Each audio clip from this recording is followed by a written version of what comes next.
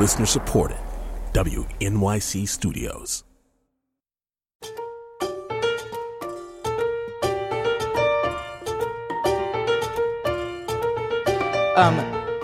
So you have expressed to me many times extensive frustration about various journalists asking you, how do you think you became so successful? Right. Or something like that. Can you just talk about why that's frustrating to you? I never felt successful. I felt gloomy. You know what I mean? Because successful, the implication is, weird. About what it means to be a successful composer. Because one thing that's always baffled me about composers is if you say, I got this commission, people are like, oh, congratulations. Right? I'm like, I don't know if it's congratulations, because a commission is scary. A commission is like a challenge. It's sort of like, here's this big mountain you have to climb. You say congratulations when you get to the other side. You know what I mean? But then the measure of success isn't just that you wrote the thing. It's that the thing is okay. It's that people want to listen to the thing on purpose. For me, it's also the question of, does it have legs? Does it exist past this kind of closed economy of commission, first performance, okay, bye. Right, so there's that. And then I think also the reason I bristle sometimes when people say, how did you get so successful is that it implies that there's some other thing that I'm doing besides just writing music. And I don't think that there is. I think I'm basically, I was writing music until I came here, and I'm gonna run back up and write more music the minute it's over. I mean, there's basically music on the stove upstairs right now. So, the implicit, undertone of a question like that is that there's some secret to it. The way that I've learned to answer this, write for people you know. If you write for people you know, it'll have legs because they'll know you and they'll play it more than one time, basically. So, you write for people you know, and then you get good at writing that, and then people you don't know will hear that and then ask you to write things for them, and then you know them, and then you do it again.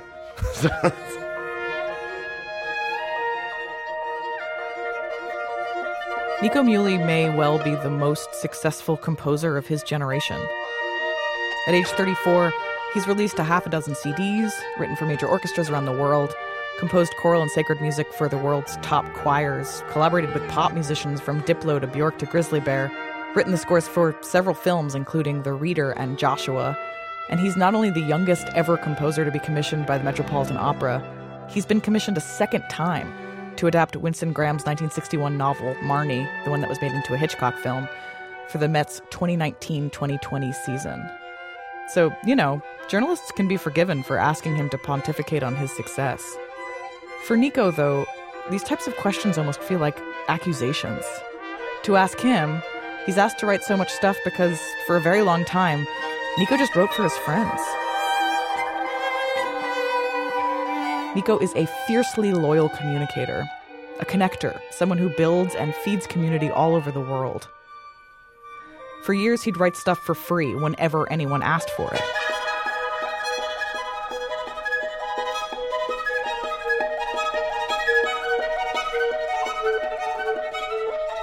In college, where I met him, it was well known that if your recital program was coming up short, this kid Nico would totally write you a piece to hit your desired runtime.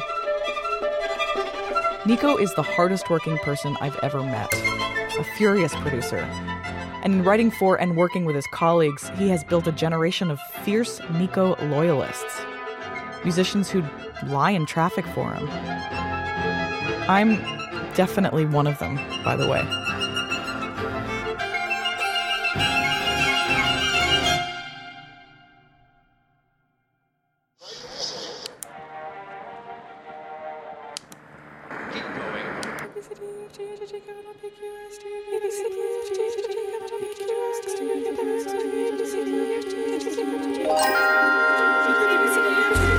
This is Meet the Composer.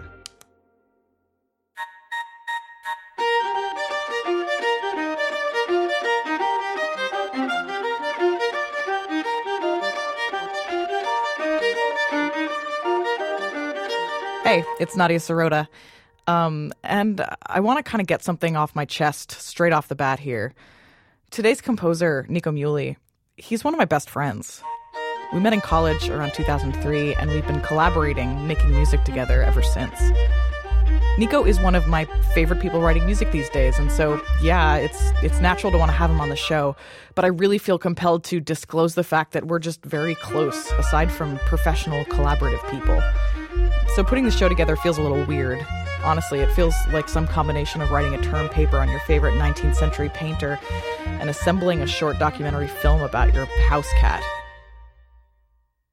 So I'm going to do my best to stay professional and all that, but know that I'm just completely in the tank for Nico.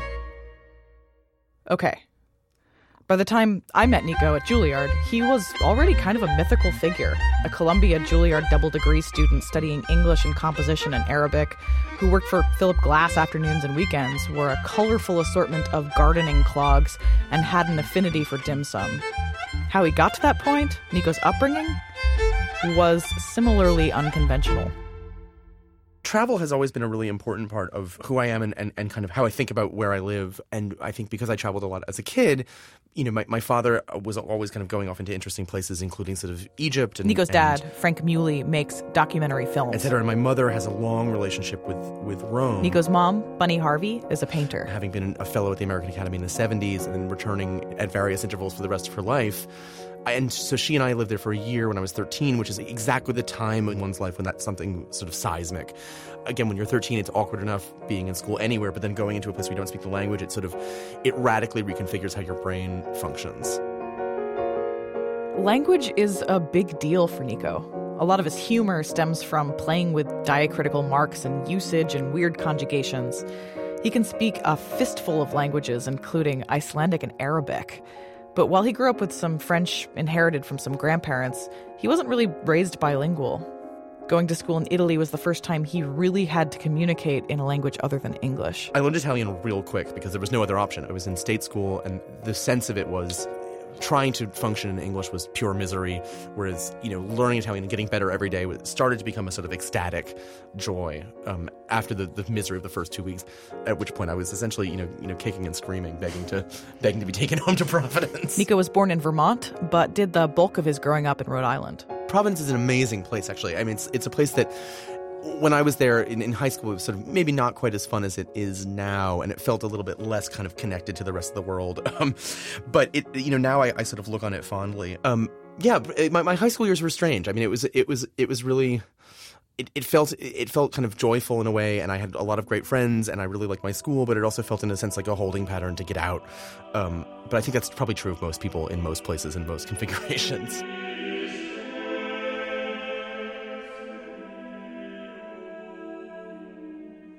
Music has been central to me, I think, probably since I was about 10 or 11, and I was in 5th grade, and I started singing in a boys' choir in downtown Providence, which is, at that time, was a really depressed kind of, you know, northeast city that once had been in some way grand, and then, for a variety of reasons, became less grand.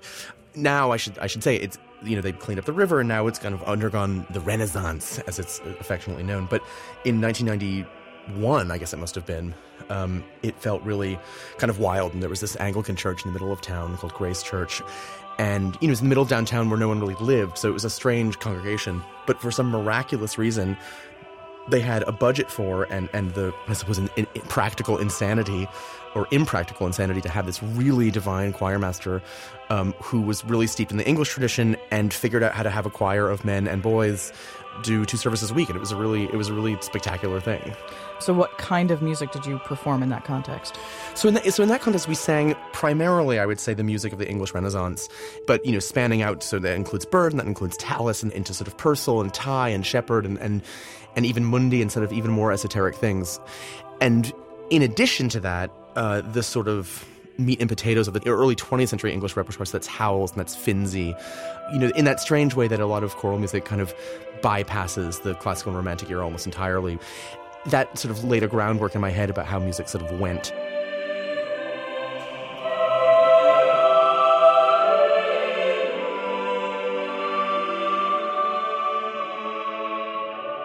It was in that choir that I was first exposed to the Stravinsky Mass, which again is a wild thing to have happen to you when you're 12 years old. I mean, the first time you hear that first 4 notes of the Stravinsky Mass, if you're 12 years old, it's like a really erotic experience.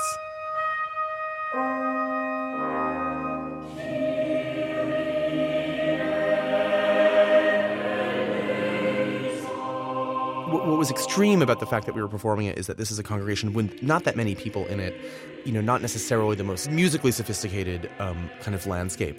And yet here we were doing Stravinsky, and then we were doing Thai, and we were doing Bird, and it felt kind of idiosyncratic and also magical. Wait, P.S. isn't that not the plot of Sister Act, right? The church with like the thriving music scene and not so many parishioners, but with like Motown or instead of Stravinsky. Cool. So when did sort of constructing your own ideas into something performable start in your life? In terms of writing my own music, I mean, I think because I had keyboard skills, my first what could casually be called compositions stemmed from kind of messing around, stemmed from sort of improvisational gestures aimed from a piece of music that I was playing that I didn't particularly like. I mean, for me, writing was always actually early on. It was very much about notation. I would never just improvise and not write it down. It was like drawing the triangle between what you see, what you hear, and what you want was really important really early. And you sort of messing around and you realize that there's a life beyond the notes that are written that can be derived from it. I'm picturing that like the scene from Amadeus when Salieri wrote Mozart, that little thing, and he just does that thing to it. I know that's a sort of extraordinary moment in like all of our collective imaginations, isn't it? Where it's like that one thing becomes transformed in a sort of magical way, and then he says, "What does he say? And the rest is just the same, isn't it? The rest is just the same, isn't it?" So good. It doesn't really work, does it? Try this. Better? What do you think?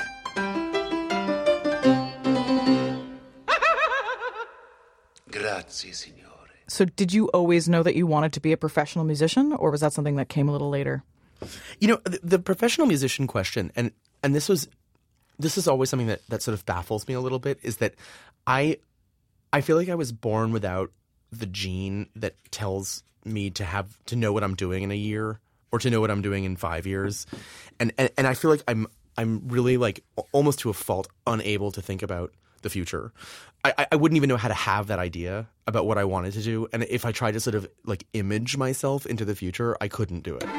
And I think it's a form of lack of depth perception that I've gotten used to it myself, but I think is interesting when I meet people who are sort of in a similar position to me, who have their whole life mapped out. They're like, I want to do this, and I'm going to do this, and I'm going to do this. I think, whoa, I had nothing at all like that. I mean, it wasn't even, it still actually feels inconceivable to scheme about your own life in that way, to me.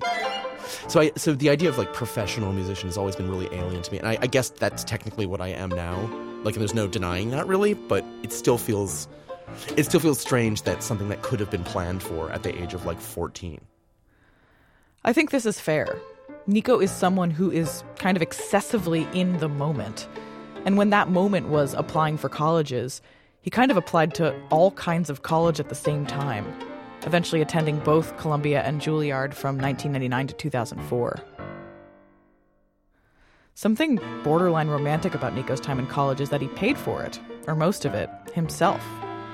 So it became pretty clear the way to make it through school was to be very vigilant about making money by trying to sort of supplement schoolwork with sort of any other thing that I could do, just to make a bit more money to like live in New York. And I realized quite quickly that was something that was interesting to me on a practical level and also on a sort of emotional level. I felt like I wanted the flexibility of having a bit of cash.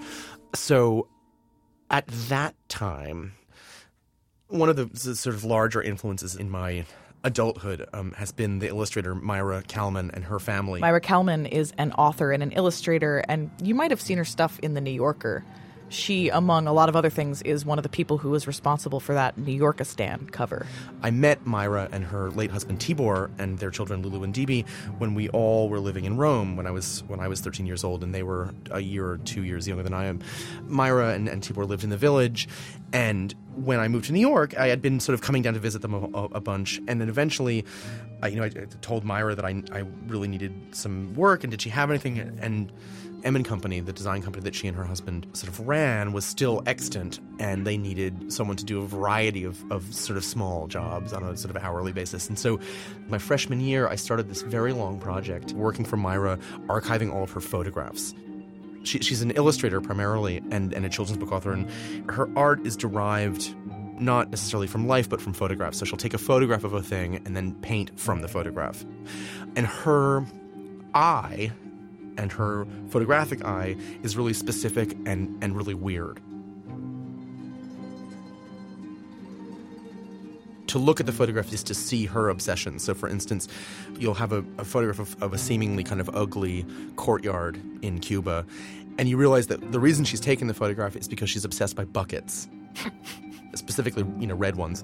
And then you'll realize that every sort of couple of weeks in her photo archive, there'll be a bucket somewhere, and that's the path through. When she asks about it, when she says, "Where's that picture of that bucket?" you need to be able to cross-reference it with, "Where's that bucket? Where's the courtyard? In what context were they there?" And so, and this is again before iPhoto, before even the word of like a sort of easy way to cross-reference things. Like before tags. Before tags, yeah. Maybe people had it, but I didn't know how to do it. So I was doing this all manually, and there was this crazy Excel thing that I spent hours going through. And it was, and I felt it actually was incredibly useful for me as a musician, because it was the same kind of way that I navigate the world, which is these little obsessive things that aren't necessarily related, that you force a relationship through time, essentially. So you say this bucket in Naples relates to this bucket in Marrakesh, which relates to this bucket in Florida. Buckets. For small ensemble. That's sort of... From Mother Oceania, And then actually through Myra, strangely, I met this very nice man called Jim, who said, "Oh, I'm Philip Glass's publisher, and if you're looking for other work, we have these internships at the recording studio, you should come in." And I did. Since he didn't have a studio, I think he was sort of hanging out in the office outside. And I was terrible. I was a terrible, terrible intern because I was so distracted by what was going on. I think it was in 2004. That's Icelandic composer and producer Valgeir Sigurdsson. I was at the studio with Björk.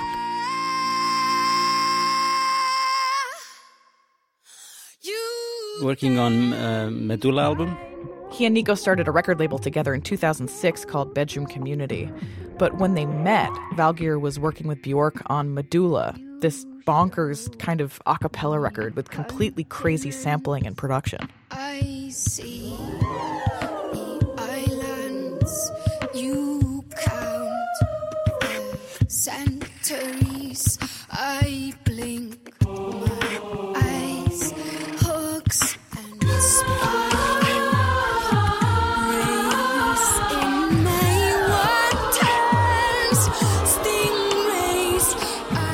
There was a situation in her studio which caused us to look for another room for a week, and she started working in the small room at the Looking Glass, which I later found out was Nico's workroom. So I kind of kicked him out of his room, more or less, and we started talking in the hallways. Björk was finishing up her album Medulla, and she called people in New York to say, is there anyone who could like really quickly come and like realize this crazy piano thing that she had done? Based on an idea of Richard Clayderman and Liberace being in a piano battle. And somehow she got my number and rang me up. It was suggested by Alex Ross that we speak to Nico. And I was like, obviously, I'll do whatever you say. So I didn't make the connection right away that it was the same Nico who I sort of kicked out of his studio.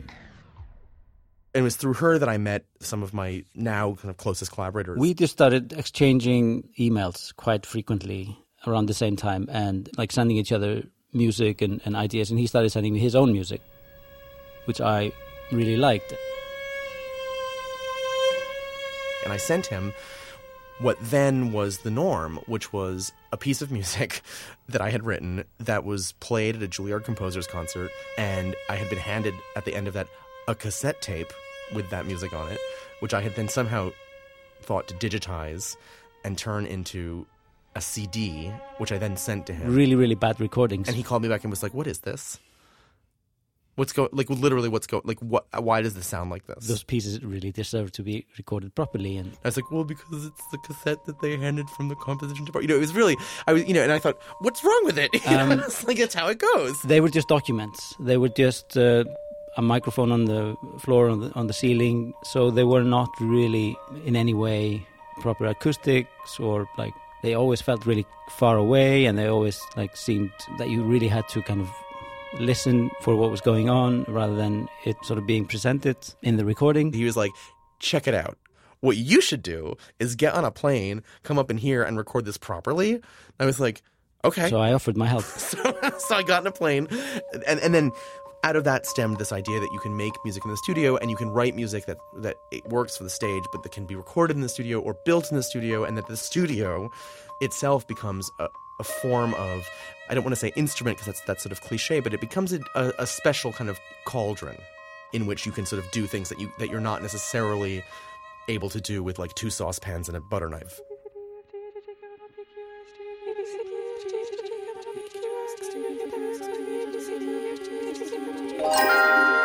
And also I think me coming more from the production of, not the purely classical way of recording, which is more about capturing a room sound with 1 or 2 mics. And I wanted to take it a little bit further and kind of produce it as I would do any like pop or rock music, to take every instrument and bring it really close and, put it in the right space and allow the recording to be a creative process as well as the writing of the piece.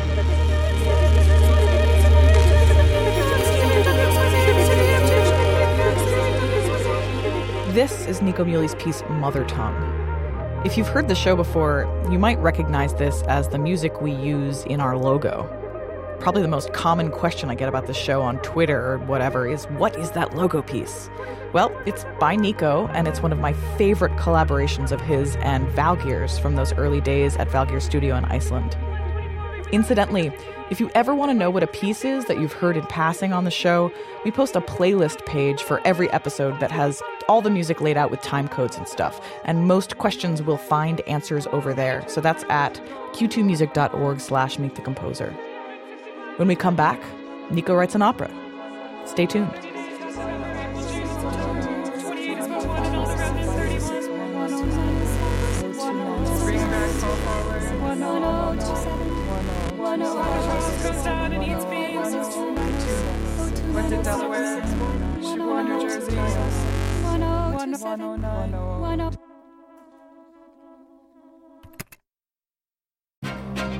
Hi, I'm Phil Klein, a host at Q2 Music, your home for dynamic, thrilling new music.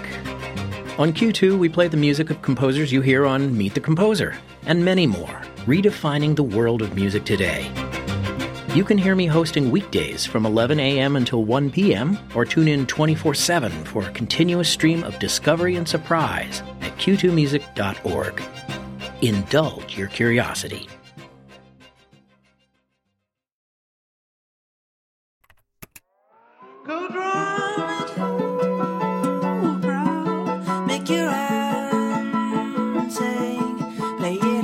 Composition is a solitary art. Ask any writer, really, and they'll tell you that the creative process requires large swaths of time in isolation. In order to really hear the ideas as they crystallize in your head, you need a quiet space, a solitude. Nico Muhly is a rabid communicator. He is very much in touch, texting and emailing many dozens of people a day, and this would seem incongruous with the lifestyle of a composer. How could these two behavior patterns possibly exist in tandem? I think, for Nico, he supplements the truly solitary parts of his work with a massive number of collaborations. Nico is a virtuosic collaborator. He's able to curate environments wherein every contributor feels invaluable, pushed, creative. He's incredible at drawing the best out of people, hearing them and then adding a musical element that's just unexpected enough to create something that couldn't have been imagined by either party.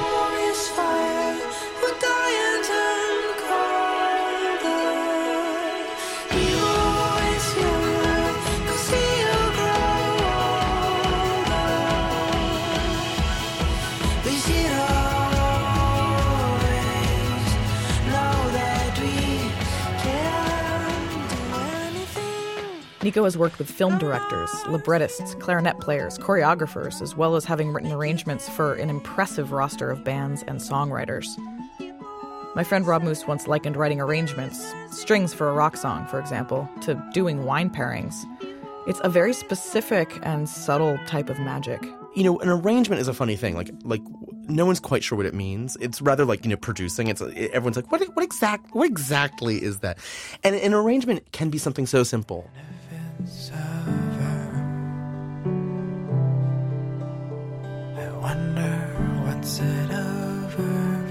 An arrangement can be something like, you know, taking someone singing a folk song and playing like 4 notes over it, you know what I mean, on the piano, just like the most nothing. And sometimes an arrangement can be doing nothing. That's it. You just say, you're done. That's it. There's no arrangement. I mean, you know, usually it's not quite that simple, but sometimes it's like the littlest thing. And then other times an arrangement is you know, I feel like the prime example is someone like Van Dyke Parks, where it's like, it's the opposite of nothing. It's literally everything. Like, it's all there. And, you know, that process has been something really fascinating for me to learn.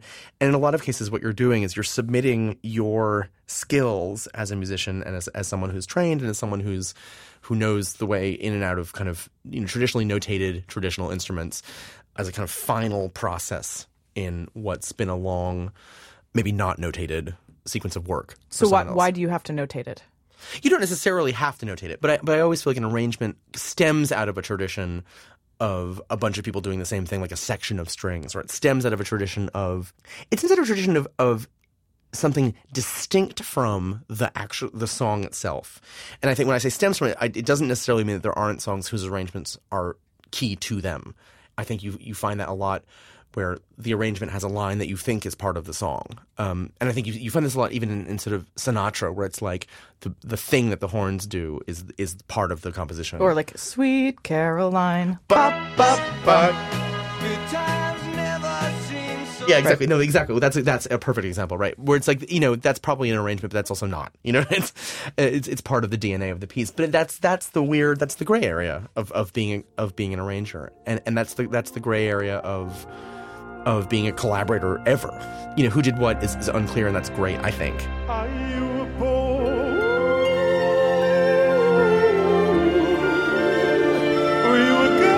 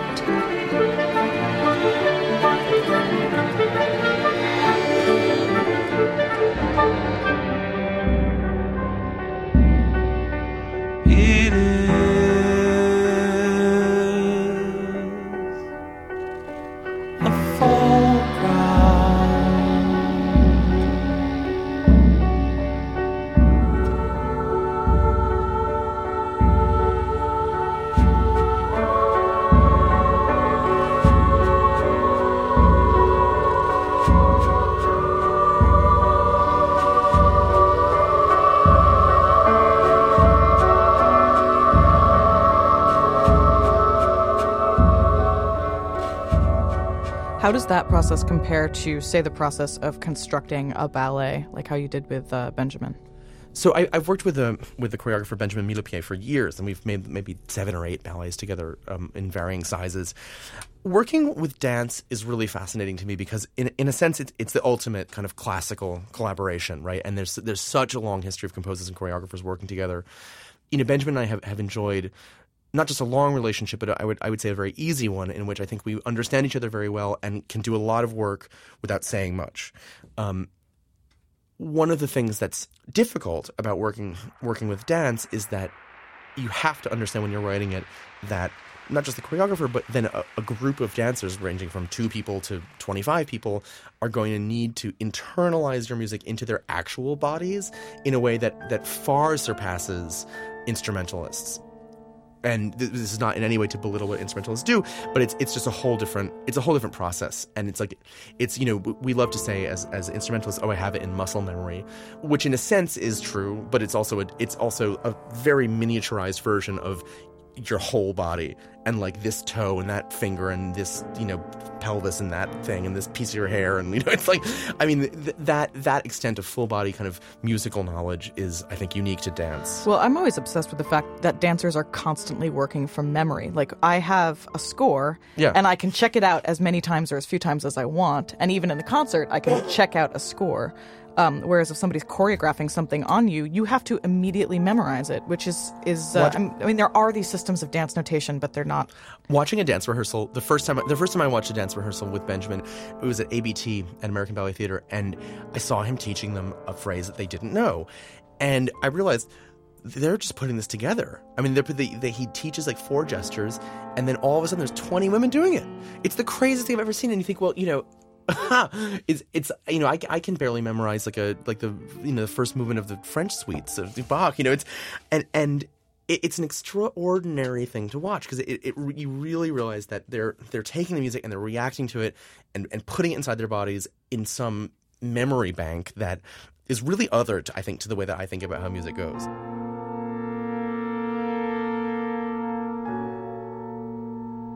So the collaboration for me is one of you know, wonder and awe half of the time, because I just think, how are you doing this? Like, just on a technical level, how are you doing this? And then also, interestingly, you know, when you watch dancers react to music, you realize that their itinerary through it is wholly other to the way that I listen to music.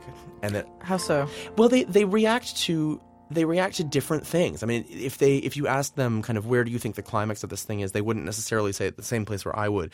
And I think it's a corporeal, almost sort of reptile brain reaction to the music that you know, they're saying, okay, this is how I see this phrase. This is how I count this. So it's like 18 sixes, a 17, and a 3. And you think, oh yeah, you know, and then you realize they're totally right. I mean, that's how they've internalized that. And then you realize that their itinerary through a piece, you get to the same place, but it's a totally different way to think about it. And it feels like the closest analogy is you know, the first time that you turn the map of the world upside down and you're like, huh, that's what shape it is? I mean, it's amazing, right? When you know, because we're so used to kind of Florida sticking out in that direction, and then to see it the other direction, even though it's the same shape, you think something's wrong here. You know what I mean? Or something's beautiful here. And that's always what I feel like when I go to a first rehearsal of dance, and you hear them shouting and counting and people are screaming in French, and you're like, what's going on right now? Please do your job then. In 2006, Nico, through a really funny series of events. I met him because he was helping Rufus Wainwright on a piece that Rufus was developing for us, which ended up not being in our program. That's the Met's general manager, I'm Peter Gelb. I'm the general manager of the Metropolitan Opera. Nico came to be commissioned by the Met to adapt a true crime story from the early days of the internet into an opera. I was so struck by Nico's talent in helping Rufus that I ended up having a conversation a few weeks later with Nico, in which he described his ideas for several different pieces, one of which was the story of 2 boys. I remember when he found out that it would be premiered in the fall of 2013, and thinking that 2013 was an impossibly futuristic date. It was like he was being commissioned to write a piece for someone's wedding on Pluto in 2068. Working on an opera is one of the scariest things I've ever done. It's a big collaboration with 1 million people, and it happens in incredible slow motion, like glacially slow. And you think, you know, it feels like you're just climbing through molasses to make the simplest decisions. And then the 2 weeks before you open, it's like the craziest, fastest, most like coked out thing that's ever happened, and everyone's screaming in French. Like, it's basically, I mean, it is so wild. It was Nico's story idea, an early horror story of the internet, in internet chat rooms where one boy is preying on another and ultimately plans his own murder at the hands of the boy he's preying on, because obviously he's a mentally deranged child. And the story, which was so compelling and was, you know, based on a true event that took place in England in the 90s, was the subject that Nico was pulled towards.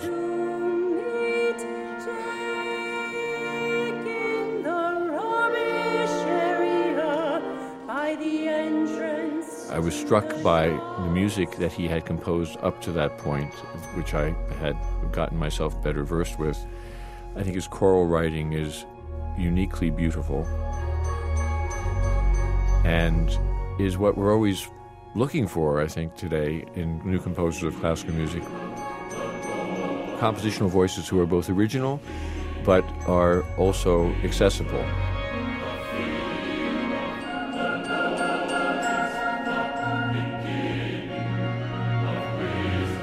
Composers who are successful today, I think for the most part, are ones who are able to find this road between originality and accessibility.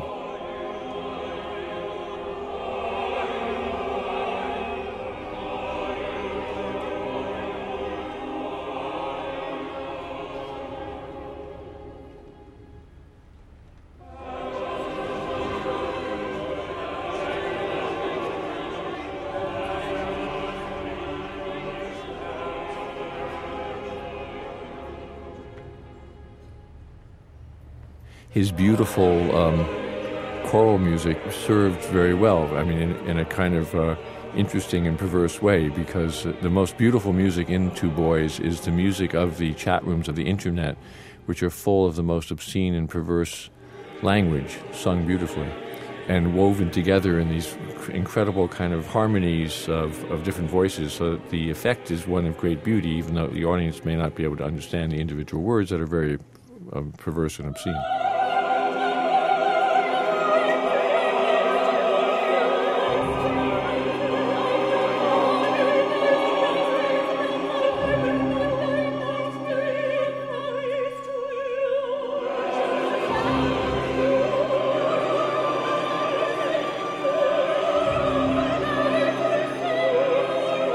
When we come back, emails, illness, and community. Stay tuned.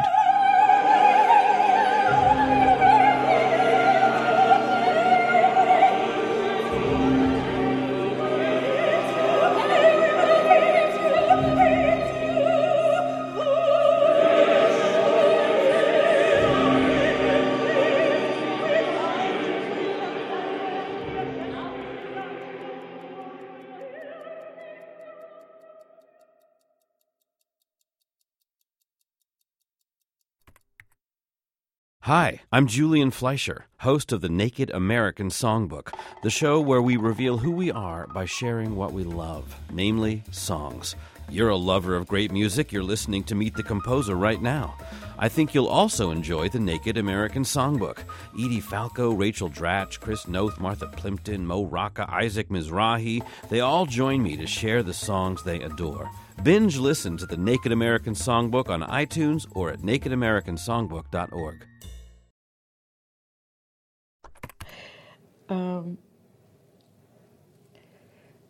Okay, so right now I'm looking up one of the many emails that has been sent to me by Nico Muhly titled You. There is not a day that goes past when we don't get an email with the subject line You from Nico. And, I don't know how many thousands I have. Oh my God, you emails from Nico. Yes. Yes, in fact, let's see, did I get one I this collect morning? them and I try to keep them in a folder for later.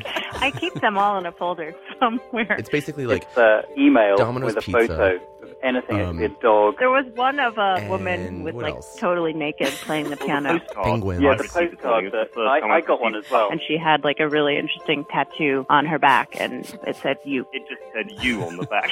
It's very, very funny. They tend to be ice-related or Viking-themed or... I remember Nico sent a You email to another friend of ours that was a burger. Or very rude. That he said that looked like his face. Like mean stuff about other people. the whole spectrum. Today's definition of me is this old woman on a blue bed sheet surrounded by crucifixes, lying in some like 1970s, negligee. That was me one time.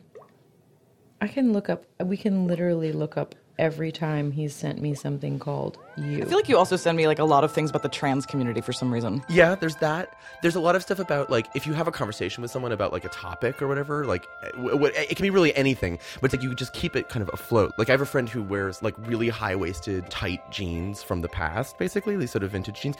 And so anytime I find, like, a collection of horrifying denim on the internet, I you that to her. And I feel like it's a way of being in touch without being in touch. How many people do you think you on a daily basis? It's probably like 65. It's probably about 65. And you're in touch with a lot of people every day? Yeah. I mean, being in touch with people is kind of I'm not even sure what the word is. It's so much part of the engine of my day. And I think part of that is because my quote-unquote like world of ideas, it's easy when you're a composer to get really caught up in a private twin speak with yourself, right? And sometimes I really do feel like Nell, but with myself, where I'm saying things that only I can understand, and that my processes are so circular and so self-referential that even though they're influenced by external things and that I have all these wonderful collaborators, it's easy to feel like, you know, I've just spent 3 hours thinking about something and it's actually been 10 seconds. And it feels like the brain is in overdrive. And of course, you know, this is something that is partially, you know, really useful for me, and also partially something that, you know, why I've been seeing Dr. Rosenfeld for 9 years, you know, but it's one of those things where you kind of have to figure out ways to sort of get out of circular thought. And what the danger would be is entering a kind of manic spiral. So for me, being in touch with a lot of people and feeling like people are there, even if they're not physically in my dwelling place, which, you know, God forbid, is really keeps me kind of healthy, I think.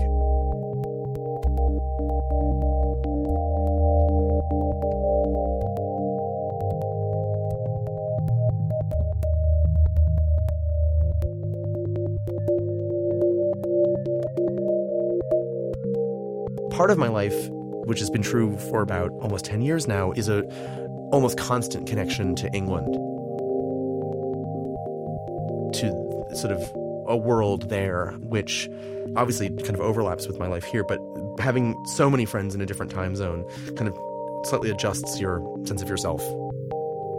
Knowing that wherever you are in the world, you can probably call someone, even if you don't actually call them, but you can just like send a text or something, just so it doesn't feel like you're like post-apocalyptically lonesome. The only thing you'll have to think about for the rest of your life is like some weird grammatical rule of Old English.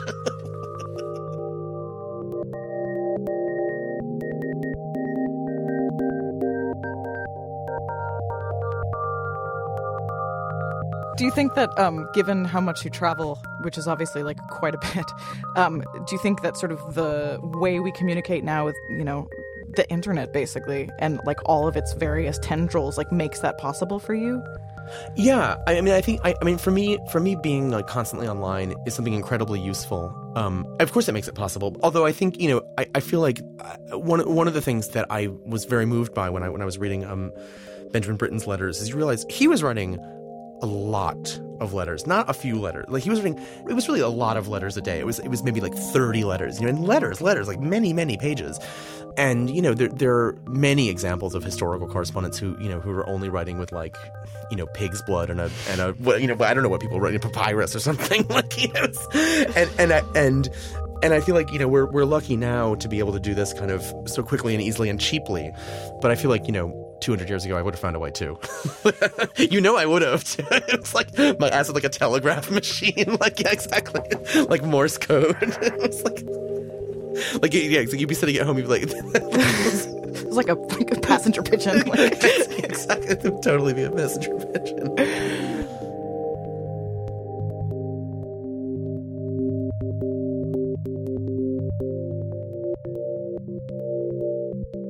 What are you most proud of? I am most proud of my like big family and community. My big community is a thing that makes me so happy. And I just got back from London, and it was one of these things where a whole bunch of us got together at a friend's house who's a priest on Ash Wednesday, and we all cooked dinner, and it's like new friends, old friends. And then the next night, a whole bunch of us had dinner, different people, and then we were all talking at the same time to a bunch of much younger people who were all in the same choir, and then we were all talking to older composers and younger composers, and it really felt like this kind of, you know, it's one of these things where I have so many social events that are connected to a piece of music where you sort of, if you just like take 2 steps back, it feels like you could be at your own funeral in a sense. There's a tragedy to it, but you could be at your own funeral or like major birthday more generously. But I feel like that's the thing in my life that I've constructed, not necessarily on purpose, but it's happened by accident, it's happened in collaboration. That's the thing that's for me the most satisfying. And again, like proud is such a hard word. It's not something that I feel sort of I feel hesitant to be like proud of a piece or whatever, or proud of having written something. Like that feels like the wrong that feels like the wrong thing just for me emotionally. I'm happy with things, but it's never about pride and I use that in the sort of biblical sense. But I think having like a big community is really important. It's just such a beautiful thing to have so many people from so many different places all under the same roof. And if people aren't there, you toast to them and you FaceTime them and you see them and you send pictures. So this interview, the one that we've been DJing for the most part for the whole show, it was actually conducted about a year ago. And in between then and now, something kind of interesting happened to Nico.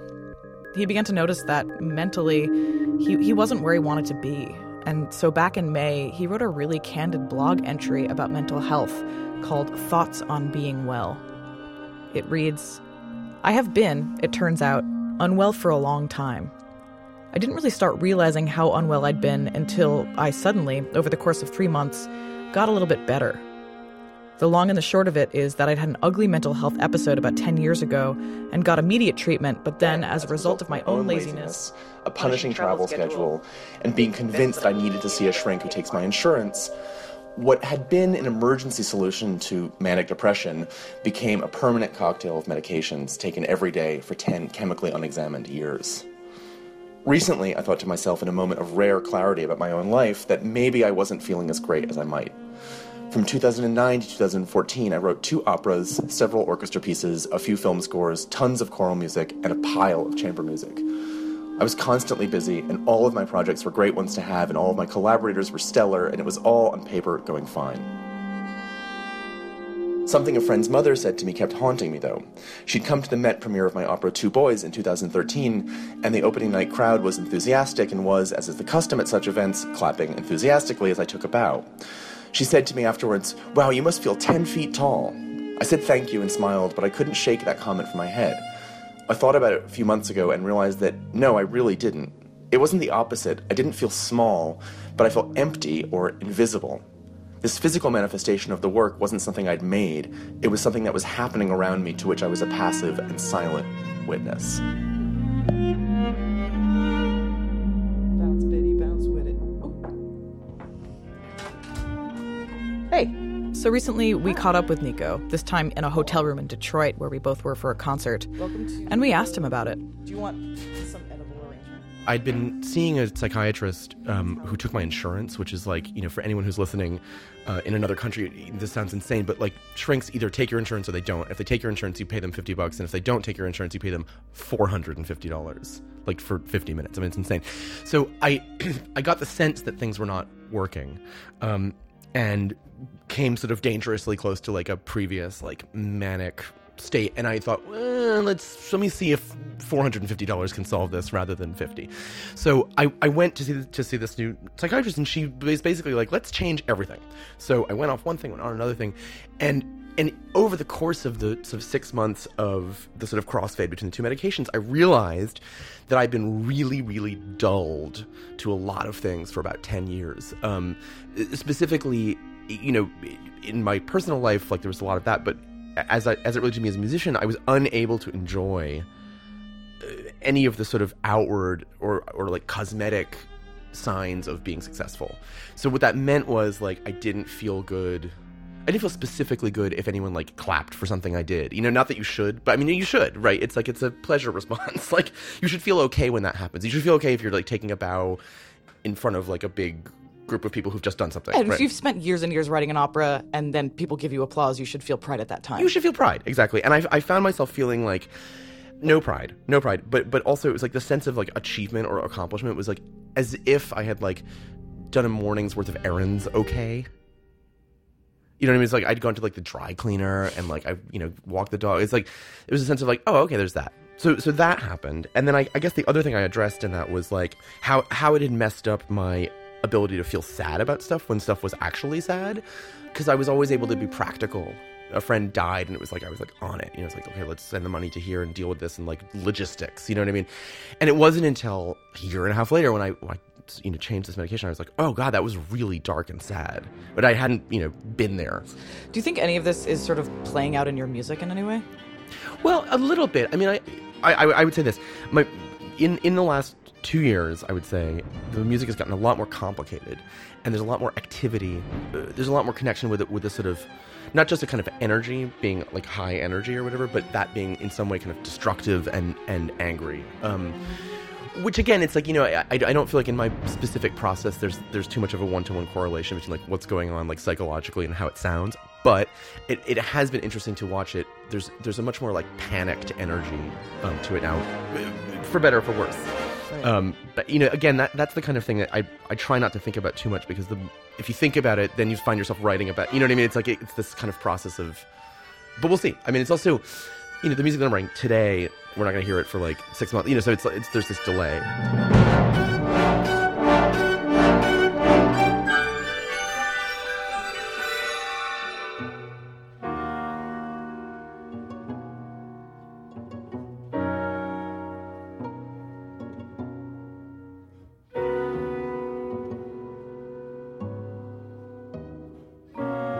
Well, I think people probably know this, but I guess one of the things I like most about Nico is that he's like unafraid to say anything. That's Lisa Kaplan. She's the pianist for the new music ensemble 8th Blackbird. And I think that it's really great that he's so open about everything, music writing, combating mental illness, what medication he's taking, how he treated somebody at a concert. I love that he makes all of that public. I just think I wish there was more of that.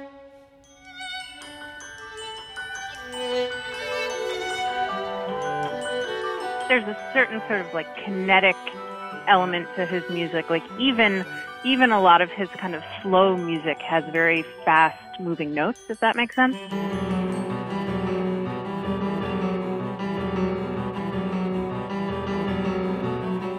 Yeah, I think there's a certain kind of buoyancy that's a part of his music, part of his energy as a person.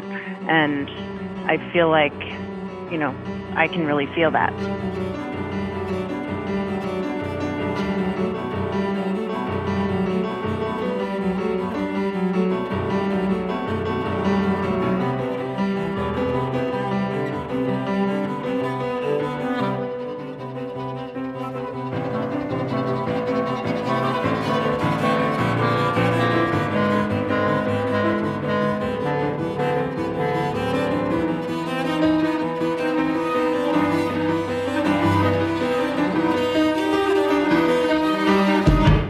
So actually, the reason we were all in Detroit recently was for the U.S. premiere of a viola concerto Nico wrote for me last year. The viola concerto is the latest piece we've worked on together, and in a lot of ways, it's been 10 years in the making. The first time Nico and I worked together was way back in 2004, around the time that Nico was working for Philip Glass. I was in my first year of my master's degree at Juilliard, and I was taking a course on 20th century music that was taught by Martin Verdrager. Our midterm assignment was to construct an oral presentation on a 20th century composer. This was like 2004, and I remember asking Dr. Verdrager if I could do a presentation on a 21st century composer, since I'd just met this kid, Nico Muhly, and had asked him to write a viola-cello duet for my recital at the end of the year. Dr. Verdrager paused and then kind of shrugged his shoulders and said, sure, I'm letting someone do Prokofiev, so why not? I definitely thought that completing the assignment in this manner was cheating. I could literally ask the composer what went into his music. I didn't even need to use the library. So I went to Nico and I asked him for a list of music that he really liked, stuff that he found influential or life-changing or whatever. And this being 2004, Nico burned me a CD. On it were a few things we had already talked about, specifically 17th century English choral music that he and I had both sang as children. But also, there was all of this minimalism. He asked me if I knew the Philip Glass opera Einstein on the Beach, and I remember feeling super embarrassed when I admitted that I just didn't know it. At that point in my life, I'm pretty sure I was used to being dismissive of Philip Glass, aping the postures of older musicians, and yet I hadn't ever really listened to it. So Nico put Spaceship on there, and it completely blew my mind.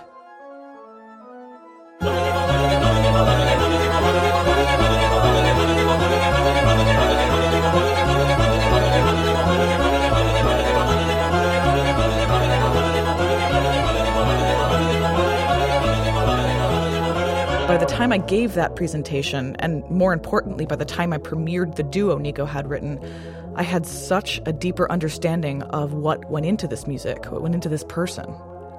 The pieces he chose, they sort of set the stage for his language, his sense of counterpoint, his love of pulse and texture and phrase. But these ideas were all filtered through Nico's own restless brain. Nico is a social virtuoso, a keen observer, and when Nico speaks, he takes sentences and idioms and perverts them, subjects them to whims and puns and linguistic games and tropes. And so musically, these influences he showed me, you can hear them. But the mere act of steeping them in Nico's head, not to mention the force of his compositional mind, forges these very particular, beautiful phrases. They are descendant from music I know, familiar seeming, but still odd, alien. I need to listen to Nico's music a few times to even understand what he's playing with, what dozens of operations are going on.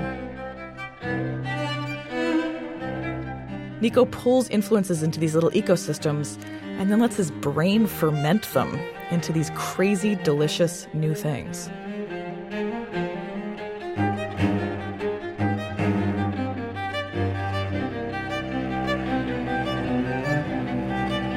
So what I love, the great and intense and also selfishly satisfying thing about playing brand new pieces of music, is that the performance practice is directly informed by your own impulses.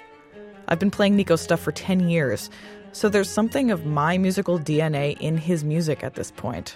It's a crazy process, and I'm in love with it.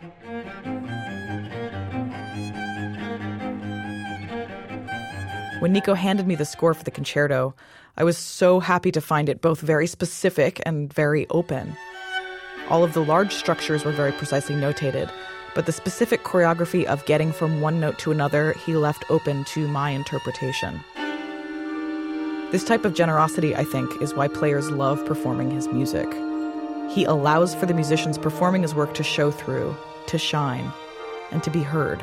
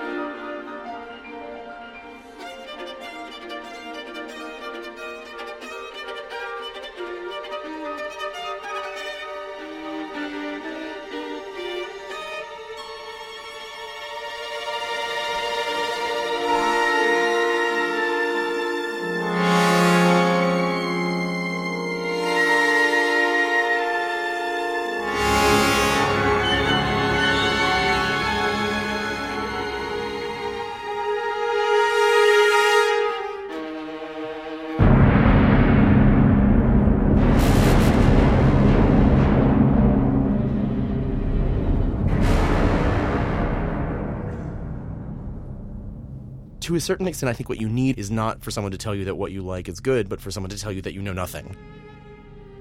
You know, I feel like despite years of active study of everything, you know, there's still so much more. And of course there is. It's literally infinite. You know, it's as infinite as a thing could be, I think. And, you know, there's a process of discrimination when you say, you know what, like I'm closing the doors. Like, I'm not letting anything else in, which I think should probably happen, like, 3 or 4 weeks before you die. Right? At which point you, like, you know what I mean? Like, you call your lawyer, you, like, clear out the fridge. You know, it's like, that's when you, like, or, you know, you throw the yogurt. Like, that's when you can stop kind of learning the things. But until that time, I feel like you have to kind of keep moving.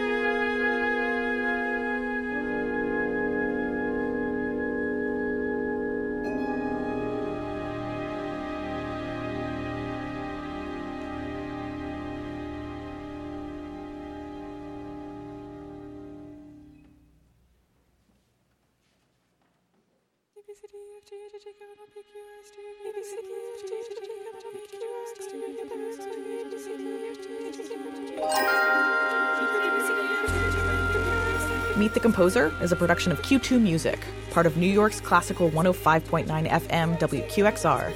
Enjoy new music 24/7 and discover the best by today's composers by listening to our stream at q2music.org. A very special thanks to this episode's patron producer, Justice Schlichting. Hi, this is Jonathan Stone from East Orange, New Jersey. Links to all the music featured on today's show are available at q2music.org/Meet the Composer. Meet the Composer was produced by Nadia Sirota and Alexander Overington. Additional support was provided by Carol Ann Chung, Hannes Brown, and Justin Long. Our executive producer is Alex Ambrose. Thanks to our expert guests Shara Warden, Leonard Slatkin, Valgir Sigerson, Lisa Kaplan, Reverend James Mustard, James McVinney, and Peter Gelb. Additional thanks to New Music USA for their flexibility with the use of the Meet the Composer name, which became famous through their legacy organization founded by composer John Duffy. Many thanks to our Season 2 Kickstarter donors, including Chris Kim, Jenny Peterson, Mark Cohn, Michael Overington, Alex Ambrose, and Graham Parker.